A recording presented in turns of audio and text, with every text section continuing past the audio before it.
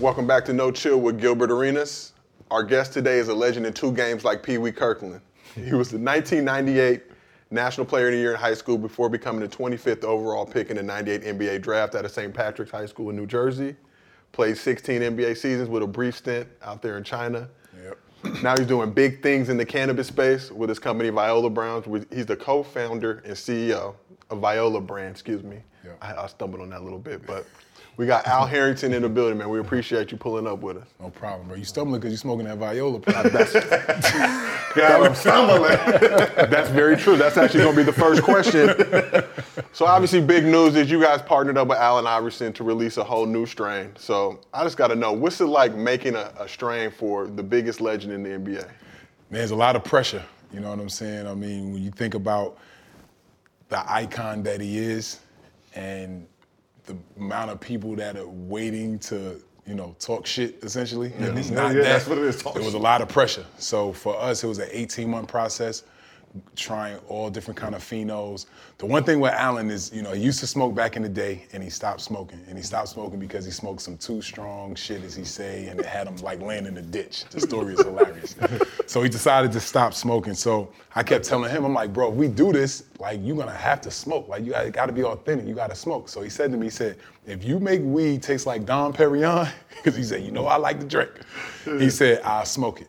So that's what I took that and I ran with it. I was serious about it. And what we did was we were able to find a genetic, with a company that we're working with that is a grape stomper crossed with secret Kush mints that literally when you first light it up, it tastes like you're sipping champagne. And, had him try it and he only hit it once.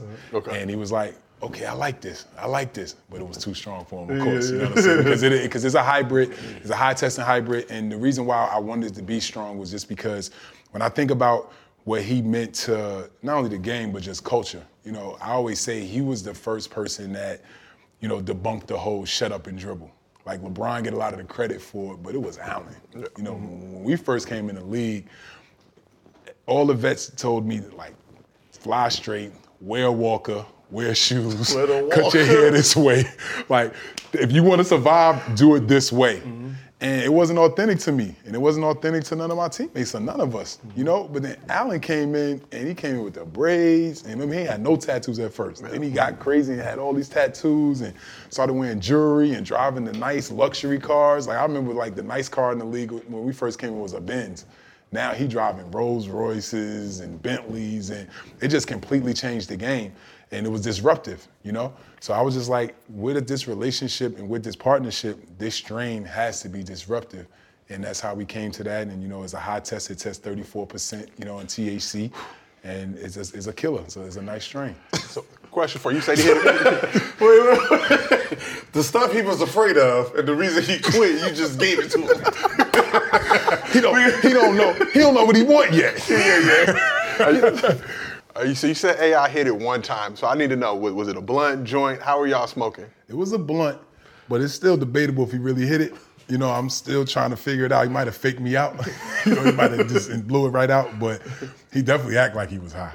I mean, the thing is, you look at 1997 weed versus what we have in 20, and there's no comparison. I know the type of shit that was getting got back in the day. It's not the fire that... His very first time smoking, he was telling us he smoked with Biggie. Okay. And the little C's passed him the blunt, and he hit it and whatever, got high out of his mind, couldn't find his way to the bathroom or back. And then when he came back and C's asked him if he wanted to hit it again or smoke again, he told him it was hash. So it wasn't that he smoked weed with hash in it, and that's why he was that high that first time. But the one thing you gotta learn about smoking with artists just in general, don't smoke with an artist, man, because you don't know what they putting in their weed, That is a fact. I don't smoke nothing unless I roll it or it's Viola. You feel me? Because I know what I'm smoking. But if you're smoking Viola, you don't really need to smoke nothing else. You don't need no hash, none of that. Nah. So, I'm gonna switch it, to kind of your early upbringing coming up. You grew up playing football. You really didn't even get to basketball until your freshman year of high school. So I want to know, when did you know that you were league? When did I know? I'll probably be honest, it was late. You know what I'm saying? Because my freshman year, I was terrible. We was 15-man team. I was the 15th best player. My nickname was Big Daddy. They made me like the parent of the team. That was my role. I was terrible at hoop. I had a growth spurt, And for some reason, I still to this day, I don't know why I chose to go all basketball, because I had to choose. I had to stay in public school where I was at, where I could play both sports, or go to an all basketball school. And I think I probably went to the all basketball school just because of like the recognition that they got. Like they played on TV all the time, like in our area, was always on the newspaper. So I wanted to be a part of that. Sophomore year, trash again. Like awful, but I started, but I was terrible. I played with an All-American point guard, Shane Holloway, and one of my old teammates just sent me a video of like me making a dumb foul and him like flipping, like you just see him and it's just like all on him. He's just cussing me out the entire time. You know what I'm saying? So that was my sophomore year, but that summer is where I worked on my game, and I went to All-American camp, ABCD. And made the little all-star game at the camp. And then from there on, like I just started to gain confidence. But I'll tell you when I really thought I was league. I played against Lamar Odom in Central Jersey in this tournament. And, everybody, the hype was all about him, in that game. And I got the best of him. You know what I'm saying? And at that point is when the Al Harrington name became real, and I started working my way up the ranks from there. So I would say after that game is when I got the confidence that I was like, you know what, I'm nice, I can really hoop, and then just getting better, just staying in the gym and working my rank up from going from an unknown freshman, sophomore to the #1 player in the country as my senior year. Is I just said if I'm the #1 player, I'm going pro, and that's how I made my decision, to be honest. Okay, for sure. I mean, you went to St. Patrick's High School, which is basketball powerhouse. You, Kyrie, Kid Gilchrist, Jonathan Kuminga, your coach. Yep. Samuel Dallenberg. Yeah. Okay. Dallenberg was a legend. Yeah. That dude was funny. But what is it about St. Patrick's that just made it such a special place for ball players? For the basketball players there, we were a basketball school. Like literally, you went there to play hoop. But when you say basketball, before you, was there NBA players? Shaheen Holloway was the first player that was like an All-American.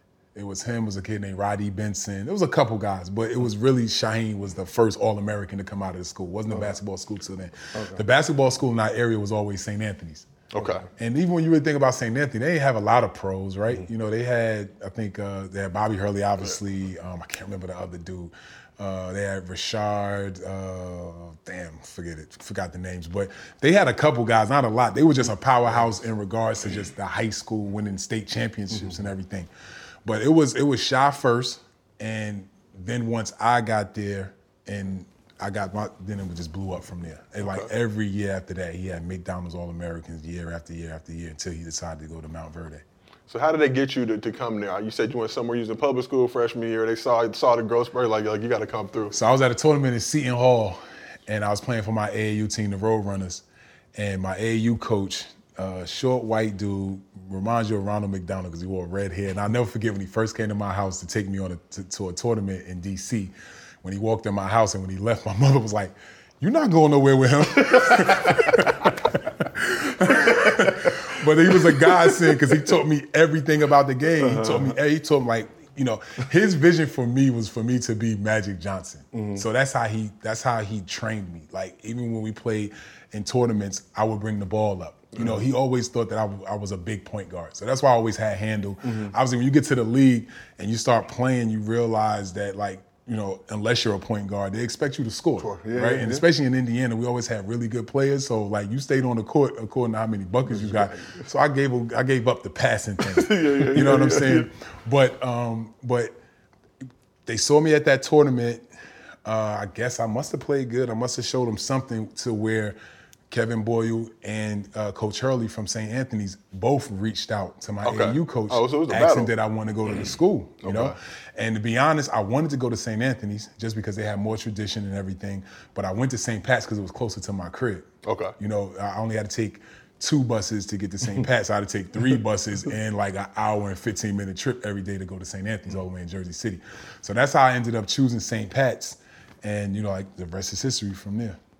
Sure, and the school's going through some financial troubles, and you and Kyrie actually stepped up. So I just want to know, we hear about Kyrie, everything kind of in the media, but we also don't really hear about just how generous he is as a human being. So how did y'all get involved with each other and actually end up saving the school? Now it's the Patrick School, right? They rebranded? Yeah, I did more stuff when it was still St. Pat's. Kyrie really took the handle and really did everything at the Patrick School. Okay. I mean, the kid is unbelievable. Like, whenever people need anything, he's like the first one there, writing a check. So I always say he must do very good with his money because it's always millions. It's never most times, we write, not we, but, you see a $10,000 check presentation. $50,000, you looking like, duh, y'all $500 million, but he's writing millions of dollars, trying to, help people and help people from his community.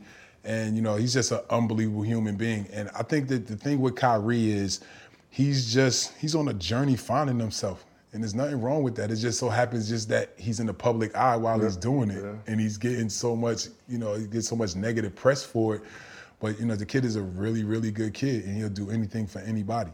Yeah, that's the bad part about it because, the public don't understand that some hoopers just want to hoop. Right. I just want to, like, do my thing right here. Right. And then I just want to do my thing here. I don't really want to interact right here. Right. I don't need you asking me all these questions and talking about, I don't want to do that. I just want to, I spend 4, 5, 6 hours a day working on my craft, as you can see. Right.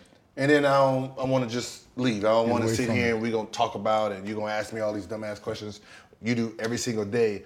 Some people really they don't understand, most players, they don't want to talk to you all the time. And it goes back, that's what I'm saying. They think we're robots. Yeah. Like, we got to act a certain way to be considered professional. Mm-hmm. Like, that, to his point, he loved the hoop. That's his craft. He loved it. He hoops 7-8 hours a day. We discredit that just because he don't want to talk. He don't want to talk, yes. He don't want to talk to a media person, to somebody that probably writes horrible articles about him all the time. You know what I'm saying? Like, these media personalities or these people or writers or whatever, like, they kill you. And then when you come back, it's just supposed to be all good. Yes. What up, bro? You good? Yeah. I've been waiting to talk to you. You've been bashing me for 6 months. Me, my family, everything I'm about, my religion, all that. Like, we're human beings too. Yeah. Like, that shit don't fly. And I think Kyrie, and I support Kyrie. I support everything he about. Yeah. So I think the public image is he doesn't want to play, right? When he's already said, I'll play the road games. I'll be at the road. I'll be there 4 5 days early, whatever, I'll be there. And they're saying, well, if you can't play full time, we don't want you part time. Right. And that's where I think everyone's getting mixed up. Like, he'll play the 41. Yep. He'll play the 41 on the road. Because I knew he loved the game when I was at the gym and Kyrie comes in 2 hours before. Right? He comes in 2 hours before, just stretching stuff. So he decides to play the little kid, right? Little kid is shooting. He's like, let's play one-on-one full court. Right. He's playing this little kid full court one-on-one for 2 hours, shaking him. Right. Like, it wasn't even fair. He's like literally trying to make the kid fall every time down court, hitting him with, and I'm just watching him like, he's going full blast at this little kid 2 hours straight. And let me like, it's not like he on the phone. It's not like he doing this, like sitting. He's really like working on his moves against a little kid. I'm like, 2 hours. This kid just loves basketball. So the guy that I told you that looked like Ronald McDonald, he trained Kyrie too. Mm-hmm. He taught Kyrie a lot of his stuff. And that's how we got better. That's how we used to get better. Like, we never played like 5-on-5. We played 1-on-1 full court because it gave you the whole court and it gave you the whole court to be creative. You understand what I'm saying? So that's the reason why I had what I had was because of those. It's almost like a drill. And the reason why I probably took 2 hours because Kyrie might have played him to 100 by ones. Yes. So that's the drill. You played, I don't care if you hit a 3, a half-court shot, it counts as 1 point. So when I get tired, I shoot a jumper. But when I get my little win back, I'll drive it to the basket 5, 6, 7, 8 straight times off moves. So that's probably what I'm telling you. That's how we learned the game. That's how I learned how to play basketball was in that one-on-one full court drill. And Kyrie came up under the same guy. So that's funny that you say that. That was our drill. Hey, it's Kaylee Cuoco for Priceline. Ready to go to your happy place for a happy price? Well, why didn't you say so? Just download the Priceline app right now and save up to 60% on hotels. So whether it's Cousin Kevin's Kazoo Concert in Kansas City, go Kevin, or Becky's Bachelorette Bash in Bermuda, you never have to miss a trip ever again. So download the Priceline app today. Your savings are waiting. Go to your happy place for a happy price. Go to your happy price, Priceline. Seeking the truth never gets old. Introducing June's Journey, the free-to-play mobile game that will immerse you in a thrilling murder mystery. Join June Parker as she uncovers hidden objects and clues to solve her sister's death in a beautifully illustrated world set in the Roaring '20s. With new chapters added every week, the excitement never ends. Download June's Journey now on your Android or iOS device, or play on PC through Facebook Games. So let's take it back to high school. Now, I read somewhere you used to have a problem with light-skinned hoopers, just didn't respect them. You ended up getting dragged into a beef with Mike Bibby. Tell me a little bit about how that happened, and how did Bibby help change that feeling you had towards light-skinned hoopers? It goes hoopers? back to, it wasn't no beef for me really with light-skinned players. It was just that when we went to this tournament called Slam Dunk to the beach, I want to say. It was in Myrtle Beach, South Carolina, way back in the day, 96, I want to say. And everybody was there. Kobe was there. Jermaine O'Neal was there. Lester Earl, you remember that name. So it was a bunch of dudes there. And Bibby was still ranked ahead of Sha. And we get to the lunchroom, and they had all this McDonald's out. And Sha had all these young bulls off Bibby. Him, you know what I'm saying? So we all banging in the line, getting quarter pounders. Wanting Bibby to say something, so we could jump on him, you know what I'm saying? And Sha kept saying, I hate these light-skinned pretty things from the West Coast. Everybody think that they you know what I'm saying? So that's where that came from. And I never really had no issues with light-skinned players. But when you saw Bibby go out there, and so I hadn't seen him play, to your point, right? Okay. So great point. So yeah, I go and we go watch him play. Or we go watch him play. It's just they played before us, so we get there at halftime to watch. And the man scored 35 in the second half, bro. I was just looking like, Sha, I don't know why you got me, because that motherfucker play. You know what I'm saying? That light-skinned boy right there can go. So let's go back to 98. You're National Player of the Year. You're wearing your options. You decide to put your name into the draft. What were the factors that led to that decision? Well, me and my AAU coach, his name is Sandy Payona. When we sat down going into my senior year, I was probably top 20. Okay. And I was just like, Sandy, what do I have to do to be the #1 player in the country? And he was like, these are the different things. And one of the things he said that we had to do, I had to make 2,000 jump shots a day. Not take, I had to make, right? And we did that for 3 weeks, every day, 7 days a week. Shoot 1,000 in the morning, make 1,000 in the morning, 1,000 at night. And that helped my jump shot. And at that point, I had to make a decision. I was gonna go to ABCD, and it was only gonna be me and Rashard Lewis there. But Nike had everybody, Jerron Rush, Coleon Young, Corey Maggette, Quentin Richardson, all the top dogs went to Nike. So this is the first riff we had, because he wanted me to go to Adidas because it was in Jersey, so he could kind of watch, what he helped develop. Were you an Adidas guy at that point? I was an Adidas guy, okay. Right? But I went to Nike because that's where everybody was at. So I went up there and won MVP of the camp, essentially, right? So when I come back, Sandy was a little upset, and I was like, Sandy, I'm the #1 player in the country. I was like, I want to go pro now. So we need to sharpen the skills so I can go pro. And he was like, no, I don't think you need to go pro. He was like, you ain't been playing long enough. He was like, you need to go to college and develop a little bit longer, and then you'll have a better pro career. That's what he's telling me, right? And I'm just like, nah. And I'm like, all right, whatever. So during that season, me and Rashard was going back and forth. It was really game by game. If I have a game where I had 19 and 15, he go to #1. And then I have 38 and whatever, I go to we go going back and forth. And, pretty much at the end of the year, I ended up being #1. You know what I'm saying? I won every Player of the Year award except for the McDonald Award. They gave it to Ronald Curry, which he was a football player, which was whack. But the game was in his hometown. It was in his hometown, Okay. So I got jerked on that one. I'm just like, how y'all, and they even start me in the game. That's a whole nother story. But yeah, at that point, you know what I'm saying? So I went through all that, came home, and being that I was not 18 yet, my mom had to sign off for me to go pro. So now I gotta talk to her. So now I'm telling her, Mom, I wanna go pro. And she like, nah, you so immature. She like, you a kid, you about to be hanging out with grown men all day.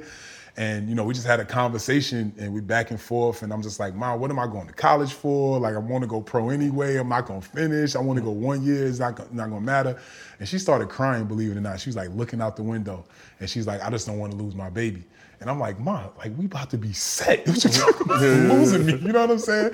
And she signed off. She signed the paperwork, And, you know, the rest is history. I found me an agent and, you know, ended up getting drafted 25. You know, that is crazy because when people see this, like, they understand my mom had to sign for me to enter the draft because I wasn't 18 yet. Right.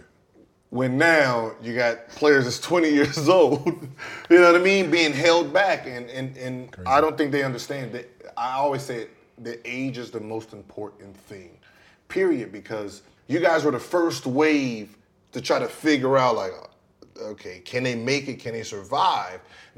And the fact that everybody back then was 17 or 18. They was true kids. They were true kids. They're not 20, 21 years old coming into the draft.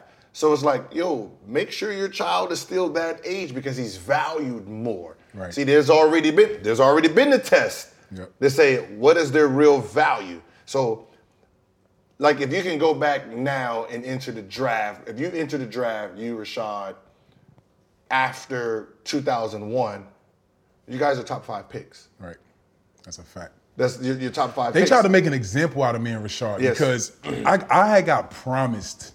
I went to Orlando for one of my workouts, and Penny was there. Mm-hmm. So, of course, got the butterflies. I always play better when I was nervous, right? I'm like, Penny, bro. Penny? Yeah. I bust Penny ass. Like, it's a fact. I ain't lying. Like, I went so crazy, you know. I don't know if he was maybe not giving me everything, but I gave him the business. Yeah. It was so crazy they called me back. They wanted me to work with them again. Mm-hmm. And pretty much I was successful again. So they told me not to work out with no more teams. They was going to draft me, you know? So I'm like, all right, cool. They had 3 first-round picks, them and the Houston Rockets, and they were all like between the like 10th pick and 18th pick. It was like they had all those picks, right? They told me, don't work out for nobody else. We drafted you, right? They told Rashad the same thing. He from Houston. Mm-hmm. They told him the same thing. We drafting you. 2 days before the draft, they called me and Rashad, and they tell us, don't come to the draft. So we like, what? So obviously I listened. He didn't listen. You remember he sat in the green room and cried. Mm-hmm, you know, he still got $150 million later. Didn't matter. But he sat in that green room and cried. So at that time, I promise you, bro, they was trying to discourage the high school players from coming out. And I'm telling you, they made an example of me and Rashad. Because the Pacers picked me. I didn't even work out for the Pacers. You know what I'm saying? Seattle, he didn't work out for Seattle either. Like, these were teams they obviously weren't in the loop or something because they ended up drafting us. That was the real shift of the NBA because now they don't have any value on the old heads anymore. Right. And no, it completely changed. You're right. You go to school 4 years, you're done. You're done. Yeah. You're not even getting, I don't care. You be player of the year, they don't care. Like, you got to come into the NBA at that age. Once you get 21, 22, and you come into the NBA, you better come in averaging 20-something. Right. You better come in averaging 20-something. If not, that kid who's averaging, that 18-year-old kid who's averaging 10, 15 points his rookie year, he's better valued than you. Way more. And that contract reflects it too. Yeah, want to be like, man, I had 65 for 5. The young fella got 130 for 4. Got 5 points a game. His value's high. Crazy. What's it like for you? Obviously, you know, you're going from high school now to the pros. Draft day is supposed to be this big moment. You know, you want to be decked out with the suit, and you get a call 2 days before the draft saying, "Don't come." Remember, I was still a little naive, right? I mean, I got so good so fast. So what? And I'm gonna be honest, I didn't have hoop dreams as a youngster either. Mm-hmm. So it's not like I know like Gil was doing this since he was 1, right? Uh-huh. So it was like this whole journey to like I made it, right? For me, it wasn't like that. Like I wanted to play in the NFL. I wanted to go to Notre Dame and play for the New York Giants. That was my goal in life. That's what I wanted, right? But it didn't happen that way. I ended up hooping, right? So going through that process, at first I was upset because I didn't get drafted where I thought I was, and I didn't work out for no other team, so I was nervous. I'm thinking I made the wrong decision. I'll never forget Tommy Amico was at my draft party, and he had even started talking to my mother about like, well, I think we could go back to the NCAA and probably get him his eligibility back. Bro, this is the conversations happening at my draft, bro. So I walk out the restaurant rather, and I'm like in the hallway, and I'm sitting there, and I'm like, damn. I'm like, how am I? I'm like, they just drafted T-Mac the year before, Jermaine O'Neal, KG, they were all #1 players. Like, how am I not? You know what I'm saying? And I'm sitting there, my sister comes out, And she like comes to hug me. And she's like, "You okay, Albert?" My name already Albert. She's like, "You okay, Albert?" And I'm like, "Tiffany, right now, like get away from me." And then right as I said that, the whole room goes crazy, and I got drafted 25. So you weren't even in. I wasn't even in the. You didn't even hear it. I was like in the lobby of the restaurant, and like really about to mush my sister, like get out of here, right? And right as I told her, like, "Tiffany, I don't feel like dealing with this right now. Like, just go ahead." I hear the room go crazy or whatever, and that's how I got drafted. So what did you think you found out you were going to the Pacers? I want to say the Lakers had like the 26th pick. Was there any team as this started to go on, you're like, I want to go here now. I know I'm not going to go. No, bro. I thought I'm thinking, remember, I'm not used to this process, the whole thing. I'm thinking you got to work out for a team to get drafted. So I'm more looking at like the teams that I worked out for, which is only like 4. Yeah. I'm like looking to see when they draft again. I'm thinking they all in the second round. You know what I'm saying? So my first emotion of being drafted by the Pacers after being, relieved that I got drafted, then it was like, damn, the Pacers, I'm a Knicks fan. So I'm like, I gotta go play with Reggie Miller. I was hot.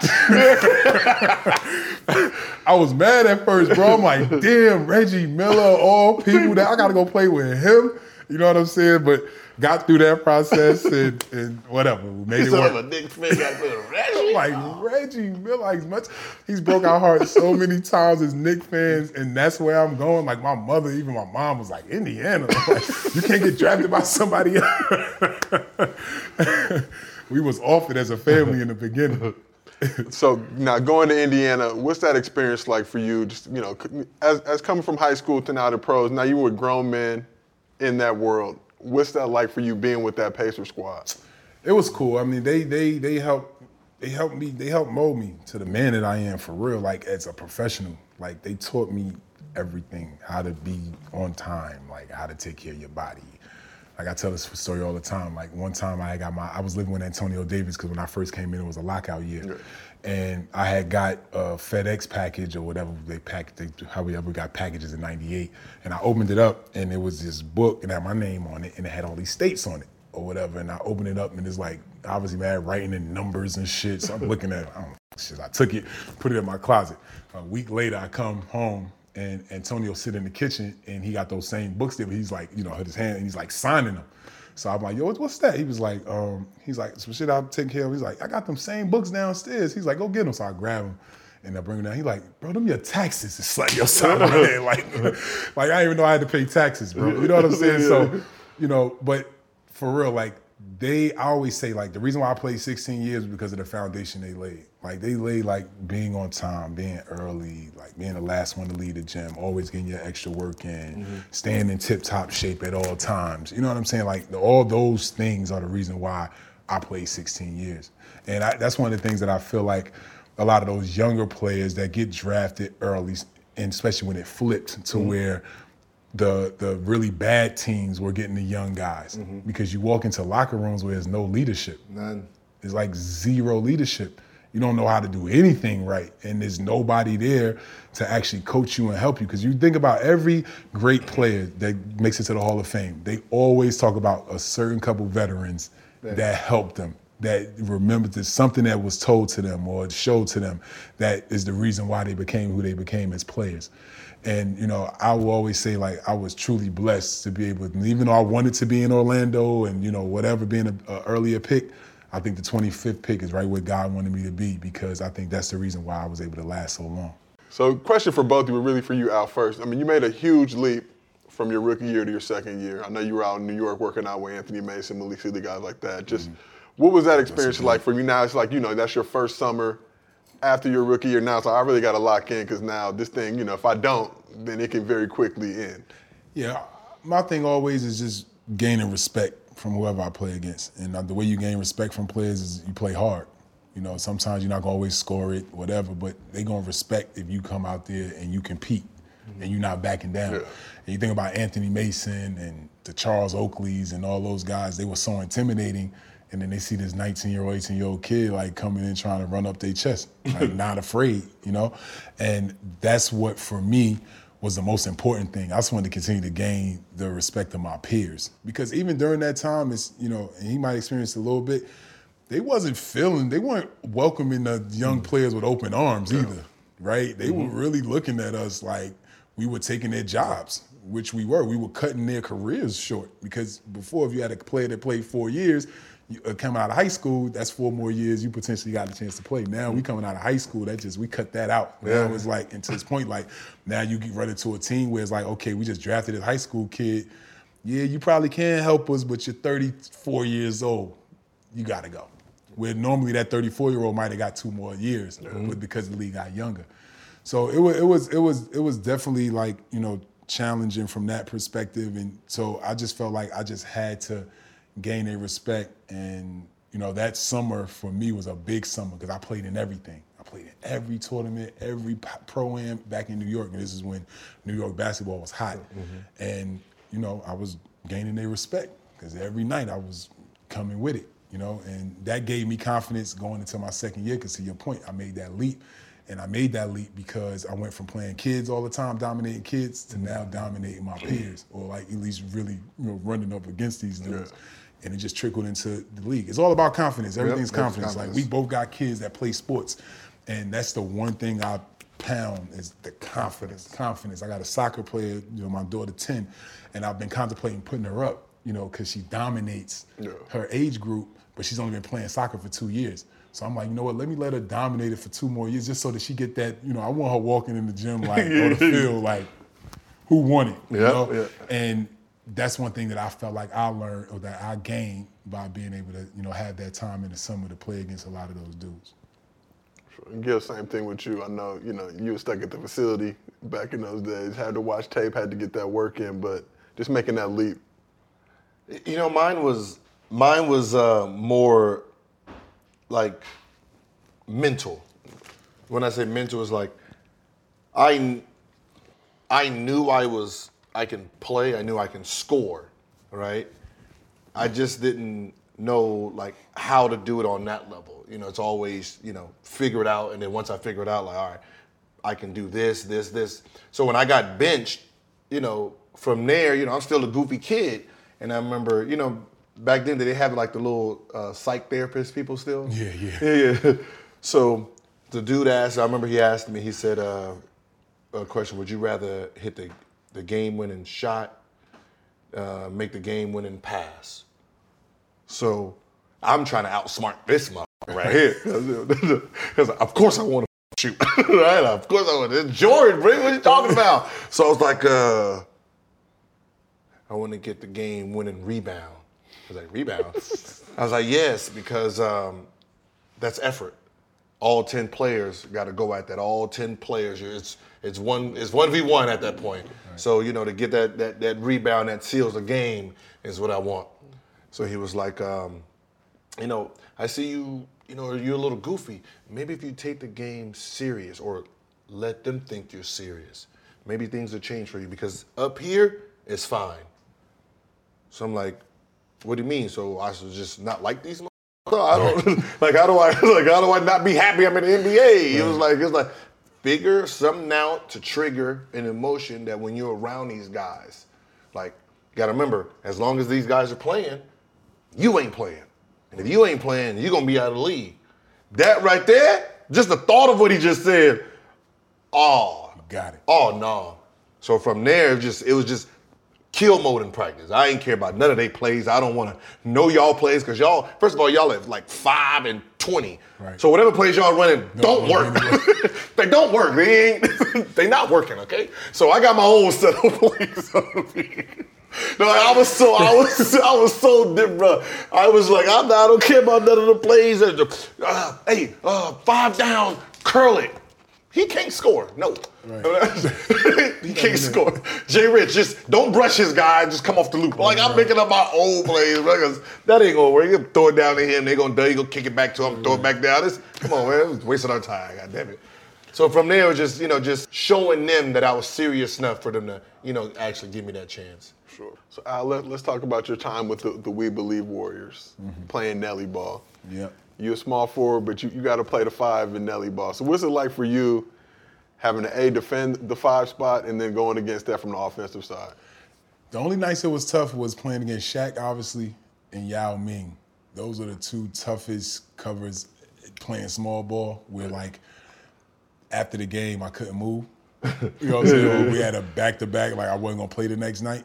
Because when we played against Yao, the thing was always fronting him, right? To front him and always had backside help, right? Stacking all Matt, they always had my back.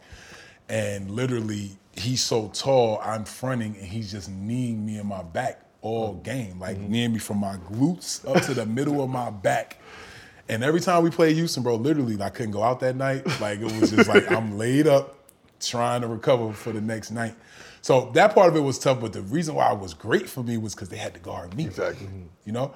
Now, the only thing I didn't like about it was I don't feel like Nelly really used me properly playing against those dudes because I felt like I could have like really took advantage of them like in that mid-post area just because I could shoot and they gotta go for the pump. They can't help themselves, right? And like, but he just wanted me to shoot threes. He just wanted me to just keep the floor space. And playing for him was the first time in my career where I ended up that season or the 2 seasons I played there where I shot more threes than twos. Like, and that's unheard of. Especially like when we first came in the league, like everything was, first Rick Smits had to touch it. Like Reggie had no free reign to dribble up and just pull a three. Reggie Miller could not do that. Like he tried that coming out the game. You know, playing for Larry Bird, like they were not having it. So that flip for me, it just changed. And once again, like I knew like the more I made more threes I made, the more I played. So I didn't turn nothing down. What's so funny is I'm glad you said that. Like, because I don't think the casuals, I don't think shit, for the most part, media understand stuff like that. You said it. The ball had to touch. Had to. So if Reggie is coming down on the wing, he can't just chuck that shit up there. No, sir. Right, and then we're talking about a Hall of Famer, right? You're talking about a Hall of Famer who didn't have the green light on a certain team. You're like, wait, well, how come? He's the one who's supposed to have the green light. Nah. Especially shooting the ball. We go in and come out. You know, Rick got to touch that thing every time. So when you look around at teams and you say, why is this person not aggressive? We don't know their game plan. Yes, we don't know their game plan. We don't know what they're being told, what this player's being told for him not to be as free as you would like him to be. You know what I mean? Because I remember I had a conversation. I got the call from Jamal Crawford when he said Nelly told him that he needed to retire. He said, I don't. And I'm like, wait, bro, you only like 27, bro. What you talking about? Retire? That's Nelly, but that's why I know you said like that's why I don't with Nelly to this day. Because he just say wild shit like that. Like he's wild, he's so wild, bro. Like one day he said some shit, I can't remember exactly. He like compared me to his dog Lucky. And I was like, bro, I will poison Lucky, dog. Like you got me up, dog. Like the conversations I've had with that man, people like, they're like, how can you not like, I know he let me play and all that, but Nelly. You know what I'm saying? Like, we thinking about doing some We Believe thing, and I said I wouldn't mind doing it because I need to really sit down. I would love to bury the hatchet with him because he did end up bringing the best out of me a lot of times because I was so pissed off at him. You know what I'm saying? He definitely brought a lot out of me that maybe I wouldn't have did sometimes, you know what I'm saying? But I can believe he told Jamal Crawford to retire. He will say anything, bro. But it's just like, and that's the problem because you know that old school mentality was a negative mentality. It wasn't actually a positive mentality. That's a great point too. It was the old school coaching methods was the Bobby Knight. It was a negative mentality. Yes, that works for certain mindsets. Right? Certain mindsets, other mindsets, they need positive reassurance. They need to know that what they're doing is great. Right. Hey, I can get a little bit more. Yeah. Like some people, you're gonna have to do that. Some people, you just challenge like, hey, you ain't doing enough, bro. Right. Like you ain't doing nothing. Why you even out there? And they be like, all right, I'm gonna show you, and then go out there. Some people can't do that. You be like, yo, you ain't doing enough. Damn, man. Kill him. You kill him right there, and you know you have to understand your player. That's the most important thing to me as a coach. Getting the best out of every player, which means you have to understand every player. You can't treat every player the same. Right? At this point, I don't care about your wins and losses. We can figure that out, but I need to make sure that you're getting the mileage out of every piece of player here. You know, because then I can evaluate them for what they are. Right. Like if you're pushing them and you're positive or you're negative and he's doing this, I can evaluate it. But if you sit here talking to him like this and then he gives up on you, I don't know who's in the wrong. Right. You or him. Yeah. Shit, I'm telling him to be a professional, but shit, you ain't professional either because you got him in his feelings, Right. like knowing he's fragile. knowing he's fragile. You know he's gonna go that way because to your point, like you know what players you could talk to like that. But to your point, like it's just sometimes it's just you don't know the game plan. Mm-hmm. You don't know what is the intent of what they want for you. Because I always say, like, I've had so many teammates that I played with that if they got a real opportunity to play, like they would have been a 10-year veteran in the league. But it's just the game plan is not meant for them to get an opportunity. It's just you got to sit behind this guy. Yeah. You got to just be our practice guy. I'm killing every day in This practice. Like I'm killing. Like you running plays. Like I'm killing, but I can't show it ever. I can't never get a shot. You know, and we're losing. To your point, sometimes you're losing too, and I'm like, I still can't get a shot. Not me personally, but you know what I'm saying? Like they can't get anything. Yeah. It's just it's politics and everything. Yeah, and that's the thing. Like people don't understand this. Like if I'm a guard and I came into the league and I got like $400,000, and then they just paid this dude $5 million, and I'm busting his ass in practice. 0 minutes, bro. I'm getting 0 minutes. None of that means nothing. I'm not gonna sit $5 million for no $400,000 guy. Right. So now you just sitting there 4 years. You ain't got a minute. Like just out the league overseas. When you killed this whole starter for 4 years in practice, but because they put the money behind them, that's it. They ain't. I've had coaches tell that player, that 400,000, like, be cool. Like, enough. Yeah. Pass. Enough. Enough. Yeah, right. Enough. That's what I said. Enough. I've seen it with my. I've seen it. Enough with the 1-4 flat. Enough. No more. No, swear to God, enough with that 4-4 flat. I get it. All right, but nothing is gonna change. Nothing's gonna change. Sit your ass on that bitch. Make sure you got your suits. All right, man. All right. Damn, bro. So, want to just hit you real quick. You know, cannabis industry. You know, you weren't a big smoker growing up, but you made the shift into cannabis. You know, there's not enough black representation in the space. I think we can all agree with that. For like 3 to 4% of black owners in the space. You've said that you want to make 100 new black millionaires in the cannabis industry through Viola brand. So, how are you planning on doing that? Well, it's gonna be, it's gonna be a journey. It's gonna be it's a hard thing to do. But I want to start with education. Okay. I think that the most talented black people are not in cannabis yet because they still don't really realize and understand the opportunity because of the lack of education. This is generational wealth at our fingertips, essentially. Yeah. If we can figure out how to infiltrate and be a part of this industry, this industry, because of the medicinal benefits and the sustainability component of the plant, I think it will be bigger than liquor. Obviously, it could be even bigger than pharmaceutical, I think, because this cannabis plant is just so interesting and dynamic. And where I think about black people, we help found and build this country straight up on our backs. We fought for this country in, wars that was really on the fence. Black people came in, Black Battalion, like, do your history on us as people. Soul food, the thing I love the most. That was our scraps. Yeah. That was what they threw out in the garbage that we ended up making to now everybody in the world loves soul food. Like, we're so creative and we've always figured out how to make something out of nothing. So I think, what about that in the cannabis space? I look at situations now where from corporate cannabis to say black market cannabis, I hear the term of LVMH of weed being thrown around on the corporate side. Like, this brand is gonna be that. And I'll look at that brand and look at it, cool packaging, whatever. And, I'll do the wholesale. What's the wholesale value of this brand? A per pound is being sold for, it's being sold for $2,100, $2,300, just say $2,500, right? The brands that we curate from our neighborhood, where we make the packaging and their stickers with holograms and all this cool shit, we sell our flower for $6,500 a pound. Sometimes it's the same flower that these LVMHs are, but it's the way that we brand, it's the way that we market, it's the way that we create the cool around it. Yeah. And I think that that's the real LVMH of weed. It's the same thing in fashion. All these new fashion houses, Gucci, Louis Vuitton, they were shit. He'll tell you, we was not buying that shit. Mm-hmm. I hadn't bought Louis Vuitton in like almost 5 years, bro. Like a real not a belt, not a pair of shades. Mm-hmm. Virgil go over there, I ain't got enough money. I can't figure out how to get all the shit I want. Yeah. I'm buying shit, putting it on, putting it back. I can't afford it all. It's too much shit. He got so much heat. Yeah. A OG legend saves Gucci. Dapper Dan. A OG legend.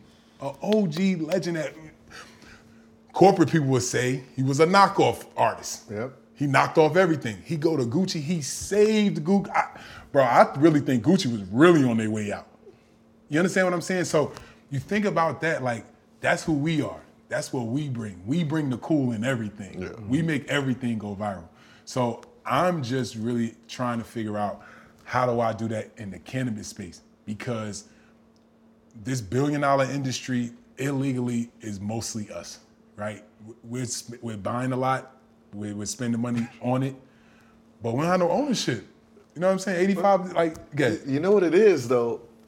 Think about every strand that is actually popping. What face is on it? Yep. When everybody wanted the moon rocks. Right. Correct. Yeah. Correct. Right? Yep. Then you had the Wiz Khalifa. Yep. Right? Who was pushing mostly all the cookie stuff. Yep. Right? You got Burner used all rappers. Right. It's all us. It's all rappers. Then you got what you got now? You got Jokes Up, you got Gumbo, all these things, and to your point. The Scottie Pippen 30, Boys, Pippen 33, you got the Gary Payton, we got the Iverson, like it's just trying to figure out, hold on, I don't want to be the model for it anymore. Right. I want to be the person behind. We need to be the people behind to really just push that. We influence culture, man. And like to your point, like that's why the Allen Iverson collaboration was so important, you know, not only just for me and Viola, but just for the culture. Mm-hmm. Like having Allen and the icon that he is and the awareness that he's gonna bring in regards to all the things that we do from the purpose side of our brand, which is trying to create these 100 millionaires, trying to uplift, educate, and empower people from our community is huge. It had to be me. It had to be us. And that's what I'm trying to protect from us, you know, just giving it away again, you know, because rice, sugar, cotton, alcohol, the lottery, all us, bro. We started all that. We created the formulations, all those things, but we have no ownership. Someone came in and took it away from us, and now look at where we are, you know. And to me, cannabis is a form of reparations that, you know, I think that we can get. We're gonna need help from government and all that through these social equity programs and different things like that. But even with that, you know, a social equity applicant gets a license, now they need to raise money, right? Nobody in our community got $1 million, $1.5 million to open up a store. We end up going to predatory investors, right? So once again, with the education side of it and then having Viola as a resource, we hope to be able to combat that. You know what I'm saying? Be able to allow our people to get friendlier money, right? To be able to have infrastructure so that they're not taken advantage of, you know? And that's, you know, one of the ways. And, you know, some of these brands that I'm talking about that I feel consider the LVMH of weed, I'm trying to upload them on our platform. Yeah. Like, look, y'all selling weed for more than I'm selling my weed for. You know what I'm saying? Like, that's a no-brainer. These other companies can't understand those kids. They'll never understand those dudes. You know what I'm saying? So I feel like the only way it's gonna happen, it has to be us. And we have to work collectively. You know, I know there's a bunch of us athletes, entertainers that are black that are in the space, right? But my problem is we're not working together at all. Like we're out here like, bro, basketball was basketball. Business is business. Business, you can work with somebody. You can actually be a partner and you can make money together and it can last literally forever. Like once again, this is generational wealth. You know what I'm saying? If we can figure out, because if we don't work together, it's just not gonna work again. You know, they're just gonna pick us off. Pick us apart. Pick us apart one by one, and then next thing you know, we'll just be having these same kind of deals that we see now. You know, we got just a partnership with this company that's producing our product, but no real true, you know, ownership. So that's the way I think we create these 100 millionaires. And, you know, some of them may be millionaires already. I mean, make them the second-time millionaires, Okay. you know, working with some, you know, athletes and different things like that. But, you know, I just think it's really important for us to take ownership in the space and figure it out right now because it's moving fast. It's moving so fast. Wow, we really appreciate you pulling up and coming through and really just schooling us on the hoops and on the cannabis side. I look forward to really partaking in a lot of your Viola brand products in the near future. It's been No Chill with Gilbert Arenas. We appreciate y'all for tuning in. We'll be back with more very soon.